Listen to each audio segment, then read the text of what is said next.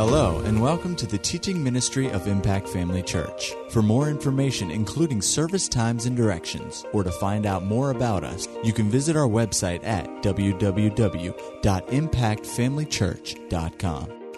We trust you'll be blessed by today's message. Go with me to Isaiah, the 9th chapter and the 6th verse. Brother Steve started off last Sunday morning with this verse, and I went, stop that. That's my verse for next week. But it's okay. It bears repeating. Hallelujah. So we're gonna see a couple of things this morning. I've got several other things I want to read to you today. We're just going to kind of find a place to fit them in, and like I say, part of this is Christmas related, part of it is not. So anyway, here we go. Isaiah 10, or chapter 9, verse 6. For unto us a child is born, unto us a son is given, and the government shall be upon his shoulder, and his name shall be called Wonderful, Counselor, the Mighty God, the Everlasting Father, the Prince of Peace. Of the increase of his government and peace there shall be no end upon the throne of David and upon his kingdom, to order it and to establish it with judgment and with justice from henceforth even forever. And the zeal of the Lord of hosts will perform this. I want to concentrate on the very first part of this verse 6. For unto us a child is born, and unto us a son is given. That seems like such a normal statement. You know, unto us a child is born, unto us a son. Well, that happens every single day. Around the clock, a child is born, a son is given. But this was no ordinary child, and it was no ordinary son. None at all. Not ordinary, but unique in every way. You know, if you look at this, unto us a son is given. You know, a son is the one who carries on the family name. The son is the one who carries on the family heritage. You know, and this son wasn't born of two natural parents. You know, over in the book of Genesis, it talks about the seed of woman. And so the seed that came from this for this son was a seed that came from woman, and it was met by the power of the Holy Ghost, and conception took place. Not ordinary in any way. But, you know, the Bible calls him the only begotten Son of God. But the only begotten Son made a way for there to be many more sons and daughters.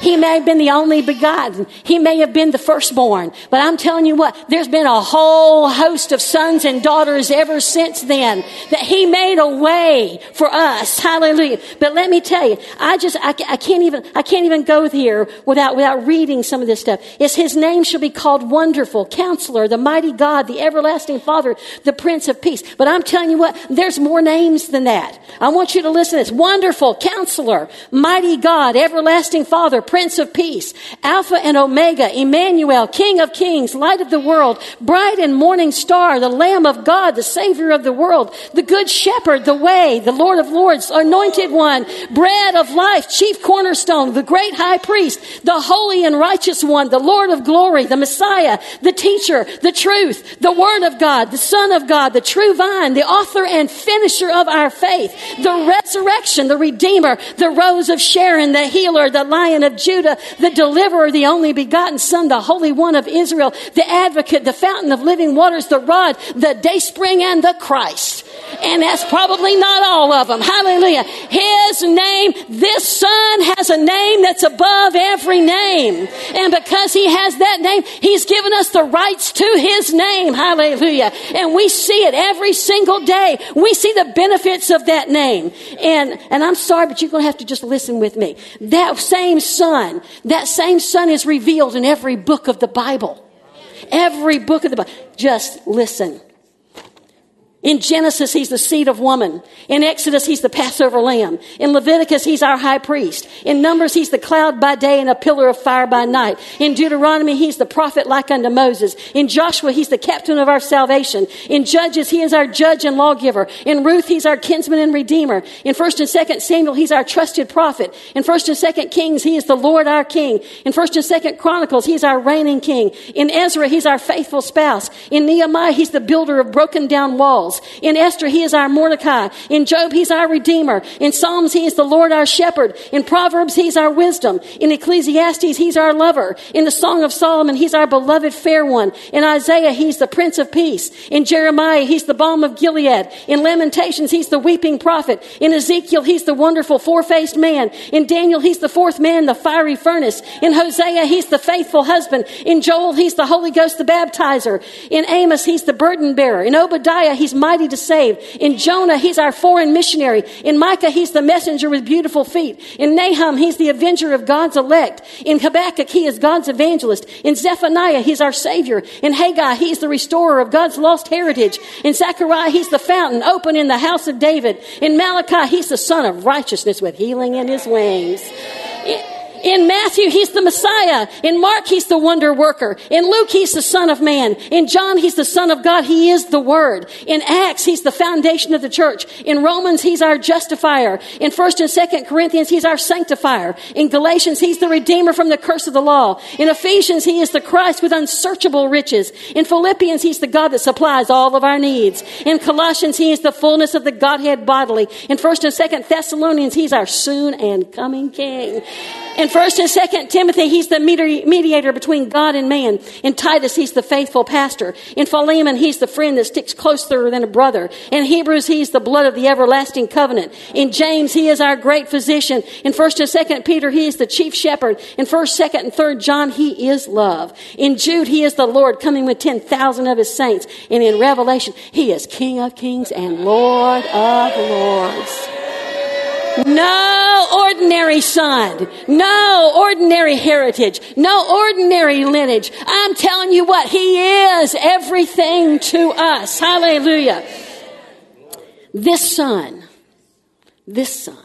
has been given to us. Oh, what a wonderful thing. A son has been given. The most precious thing God had, he gave. And he made all these things his son to be. And to be for us. He didn't need it. He didn't need all those things, but you and I definitely needed it. Every one of these things. And in every book of the Bible, he's revealed, as the need that we have already had met with all of these things. But I'm telling you what, there's more to the story. That first part said, unto us a child is born. That the devil never really thought. We had a service just a short time ago about the plan of God, how God had a plan, and the enemy never could have dreamed that the plan was made manifest in a baby. A baby, helpless, a baby who can do nothing for himself except get mama's attention. A baby. What's the world's a baby going to do? Whoa, how brilliant God is. How brilliant that he put the plan into motion from the day man was created, just about. He put a plan in motion for a child to come into this world. And a child to be the Savior of the world. Go with me now to Luke. There's something about this child. It went on in Isaiah, and it began to talk about the increase of his government upon the throne of David and his kingdom and all this. But in Luke chapter 2, I just want you to look in verse 8. And it says, there were in the same country shepherds abiding in the field, keeping watch over their flock by night. And lo, the angel of the Lord came upon them, and the glory of the Lord shone round about them, and they were sore afraid. And the angel said unto them, fear not, for behold, I bring you good tidings of great joy, which shall be to all people. For unto you is born this day in the city of David a Savior, which is Christ the Lord. Now listen to this verse. And this shall be a sign unto you. You will find the babe wrapped in swaddling clothes, lying in a manger.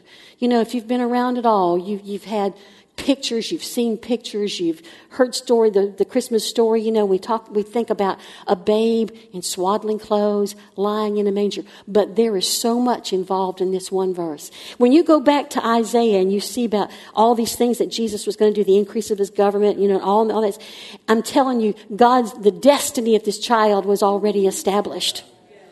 And here, when you read this verse, you'll find the babe wrapped in swaddling clothes and lying in the manger. His destiny was already there. Listen to this. I had never read this just like this before, but somebody posted this, another pastor friend, and I read this, and I thought this bears sharing with you this morning. It's called the manger lamb. God is in the details, amazingly so. Mangers are feed troughs. In ancient Israel and still in the Middle East, they're made of stone, not wood, stone. In a pinch, they can be a protective bassinet. That's why the priests of Bethlehem would place lambs in them. Not all lambs, just those that were without blemish and suitable for the blood sacrifices to cover sin. These were lambs Bethlehem was known for. Near the hills there was a tower named Migdal Eder, and the flocks nearby produced lambs for sacrifice. When the time neared, the priests chose the lambs for sacrifice, those without blemishes. To protect them, they would wrap them snugly in cloth. They would swaddle them. Then they'd lay the lambs in the stone mangers until their time came. Manger is only mentioned in one account of Jesus' birth in Luke, and now all this should make sense to you. However, on that holy night long ago, there was only a small group of people who would understand its significance. Those who heard the words, "You will find a babe wrapped in swaddling cloth and lying in a manger." Shepherds. Bethlehem area shepherds of the sacrificial flock. The shepherds knew what the swaddling cloth and the manger meant. "This will be a sign unto you," the angel said, and it was. It wouldn't have been a sign to many, but to them, most definitely. And this detail was staggering. The long-expected Messiah king wasn't destined for a palace in this world. No, the Lamb of God was going to be sacrificed. The day he was born, his destiny was assured. The plan of God was already laid out. And it was a plan he would fulfill. Listen, even though the enemy didn't expect a babe, he's always been, at first, I should say, because later he did realize there was a child that was important. But the enemy has always had it in his mind to destroy the work of God. You are his handiwork. He's always had a plan to destroy you. And he's always had an interest in destroying children who were destined to deliver people. You see it with Moses. You see it with Joseph. You even see it with somebody like Samson. You see it certainly with Jesus. In the day and the age that we live, he is still attempting to destroy those who can deliver others. That's why when Roe versus Wade was put into law in this country, he thought he had won a great victory. Abortion has killed so many children that were destined to be deliverers to somebody. And right now, he's fighting tooth and nail to keep that from being overturned. You listen, as far as I'm concerned, the moment conception begins, that's life. There is no timetable for whether it's viable or whether it's not viable. It's a life that God has preordained to exist because he says that he knew us before we were even formed in our mother's womb. He knew us. And when he knows us, it means he already has a plan for each and every one of us. Our life has meaning. It has purpose. It has a destiny that needs to be fulfilled. He has a plan already set out there for us. And right now, if he's struggling so hard to keep this as a choice for women, now he's going another direction. He's adding to that direction. He's adding the indoctrination of our children into it. And I'm telling you what, it's more dangerous right now than it's ever been. If he can't get a child, to not even come into this world through abortion, he will take the children who are born into this world and he will corrupt and pollute their thinking and their minds and their lives to keep them from attaining what God has already planned for them and from being what God wants them to be. Over in Joshua 24, verse 15, he said, "As for me and my house, we will serve the Lord." He didn't have any qualms about it, no hesitation, no, except for this. There were no exceptions. As for me and my house, we will serve the Lord. Now, to be honest and to be fair, every child who's ever born will grow up and will have to make their own choice.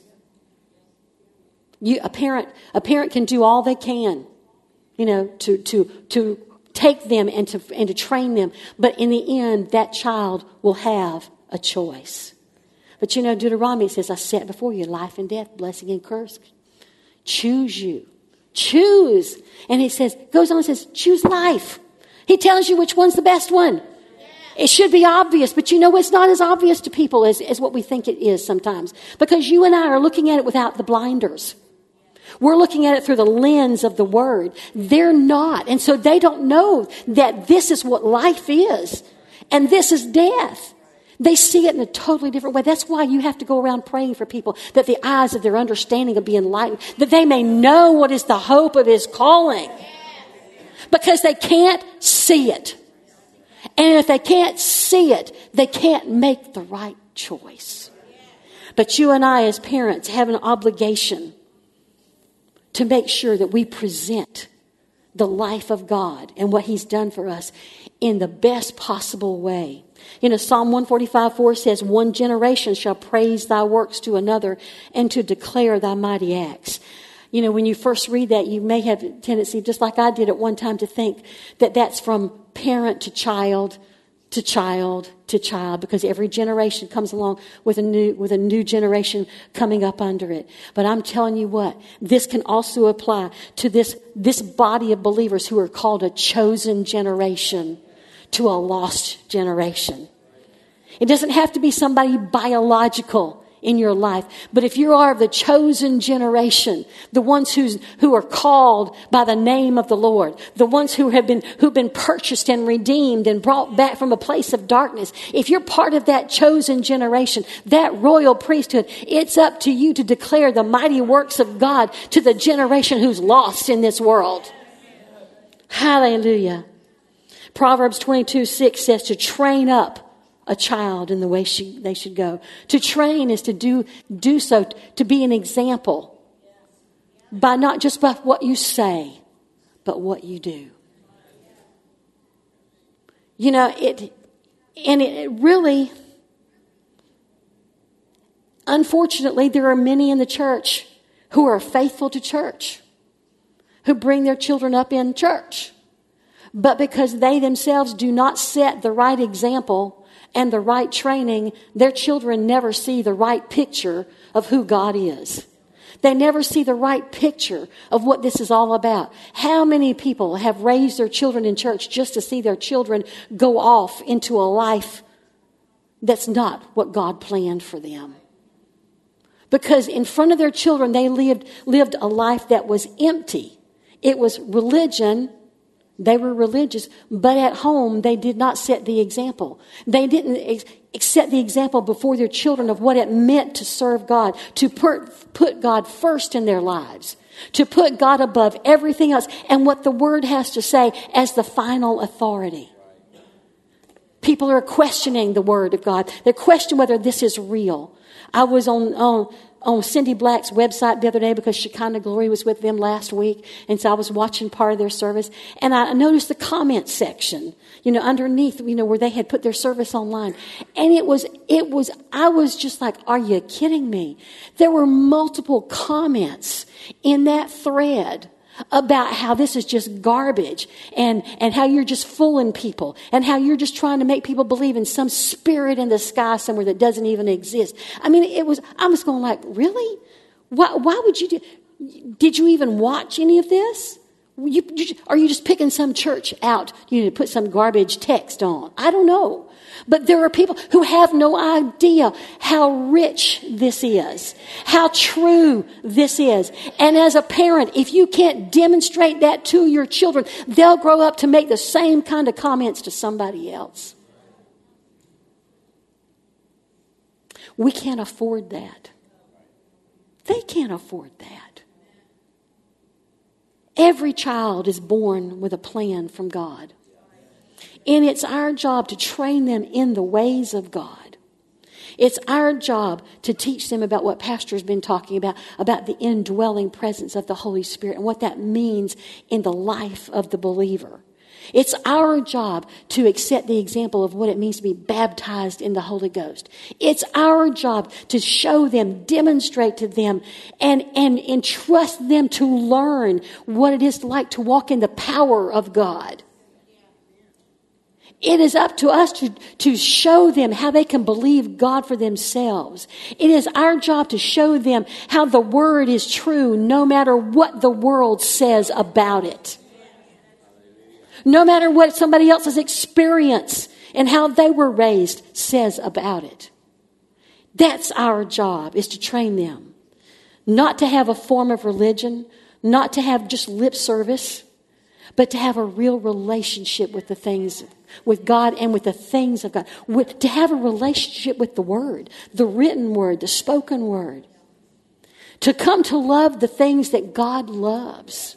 And to hate the things that God hates. Yeah, does he hate something? Yeah, there are things he hates. There's a list of them in the Old Testament. You can see them. And it's our job to see, not to be mean with people, but to love people. To demonstrate the love of God to people. To demonstrate what it means to walk in love to your brothers and sisters in the Lord, as well as to the people outside. To show them what the love of God is all about. To let them see that. To show them a love for the local church even. Because in these last days, what's God doing? He's raising up strong local churches. He's teaching us how to be strong and how to go out and to change the world that we go into every single day. Because you and I have jobs. You know, we go out into the world when we go to the grocery store. We go out into the world when we go to ball games. We go out into the world when we go to school. We go out into the world. Those are the worlds that need changing. And he wants us to go out and to change those things. And if we don't let them see that the church is one of the most important things that God is doing in the world today, they won't be equipped to do what they need to do. They won't be equipped to live the life God intends for them to live. They won't be equipped to enjoy the blessings and the benefits that God intends for them to walk in every single day while they're here. They won't be equipped to immediately go when trial and crisis and tests come. They won't be equipped to say, no, the Word says. The Word says. The Word says. The Word says. I know who my Redeemer is. I know whose I am and who I belong to. I know without a shadow of a doubt whose hands have me, who's protecting me, who's watching over me, who's giving me answers, who's giving me protection, who's giving me everything. They won't know that. Some little meme somebody put up not long ago that I saw, and I can't quote it exactly, was something like this. If you raise your children to believe that church is optional, one day they will believe that God is not necessary. Church is not optional, folks. I don't care how good a ball player your kid is. That will not give them the answers for life. I don't care what they get involved in life.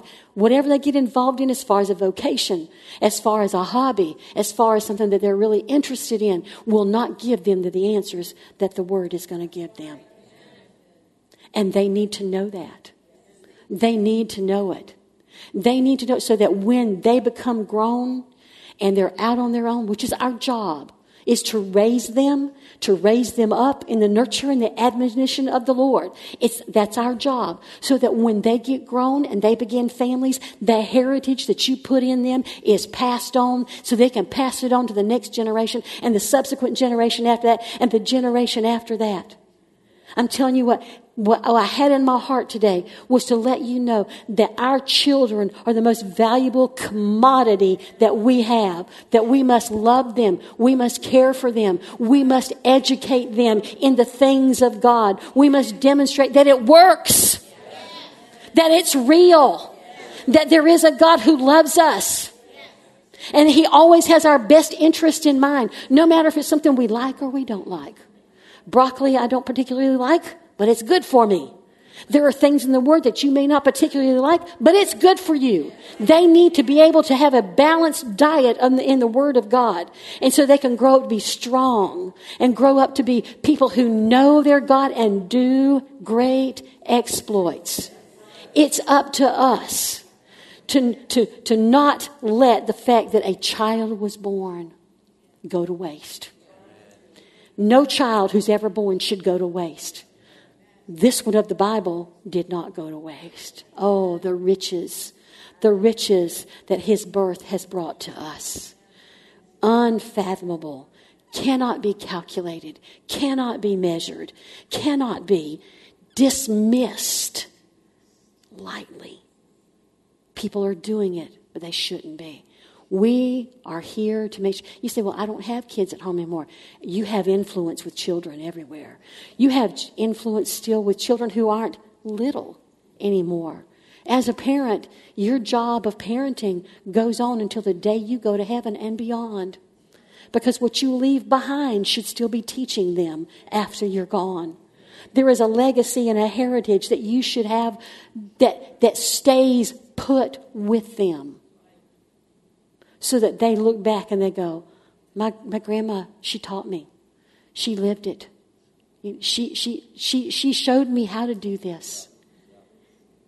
We cannot allow this world to keep indoctrinating our children. Many are the children who've grown up in church, loved God as teenagers, loved the Word, went off to school, and the education system of this world changed them. Suddenly what they see in black and white in the Word is not how God wants them to live, is okay. Suddenly, how they should conduct themselves is no big deal. Suddenly, there are no standards, but there are standards. God has a standard. And He wants us to make sure our children know what those standards are. To be legalistic? No. To be free. To be free. Knowing the standard that God sets for them is a freeing thing, because you always got something it's just like on a compass, it's true north. God sets standards for our children that we should put into them so they always know where true north is. Where they bring them back. When the world pulls them away, tries to say, no, this is the direction you need to be going. God says, His Word says, no, this is the direction. This is where your safety is. This is where your protection is. This is where your blessing is. This is where the plan for you is. This is your destiny. This is what I have already prepared for you. So today, partly Christmas, partly not. Unto us a child is born. A son is given. Amen. Hallelujah. Father, we just thank you today for your Word. We thank you, Father, for the children that you've placed in our care, no matter what ages that they are. And we know, Lord, that, for those of us who were into the things of God when our children were born, we have an advantage of being able to train them, to mold them in such a way that they never have to go out into this world and learn the hard way. Some maybe didn't come into this until much later. But Father, I know there's grace still for those children to bring them into the fold. We know that maybe some children aren't born into places where there's a godly influence of any kind. But Father, that's our job as our chosen generation, to reach those who were never told, who were never taught, who were never exposed to the grandness of your plan, to the beauty of what you've done for us, to the inexhaustible riches of the life they can have in Christ Jesus. It's our job to bring them in, and it's possible. And so today, Father, we thank you for the Word. We thank you that it is our one true standard. We thank you it is the thing that keeps us steady in this life, keeps us on the right path, keeps us going in the right direction, and enables us to make a difference everywhere we go. Thank you that a child was born. Thank you that a son has been given to us. Oh, we marvel at the plan that you had. And we marvel at the plan that goes on every single day. That plan continues to unfold in our lives. And we are so grateful for it. Father, we just thank you today for the time that we've had together. We thank you that we go out of here changed. We thank you we go out of here renewed in spirit. We thank you that we go out of here today with grateful hearts for what you've done, are doing, and will continue to do in our lives. Hallelujah. Oh, we bless your name. Sevraha beshteke mansugraba. Egreveshte beshte mengija sabraha gedere. Vendo kunja sekele bedishta bahangele hija sebete kidamba kalere. Yenjojo sikede ishte nakaha yedista kemande. For I am the Father who keeps covenant with you. And the things that you've seen me do is just the beginning of all that I want to do. So let each thing that I've done in the past be a memorial stone that causes you to look for more and strive for more and go after more. Oh, for I will not fail and I will not let you down. For everything that you've seen in my word, I will do for you. So put your faith out in a fresh way and declare my word in a fresh way and declare the covenant over your life in a fresh way. For I am the Father who keeps covenant with my children.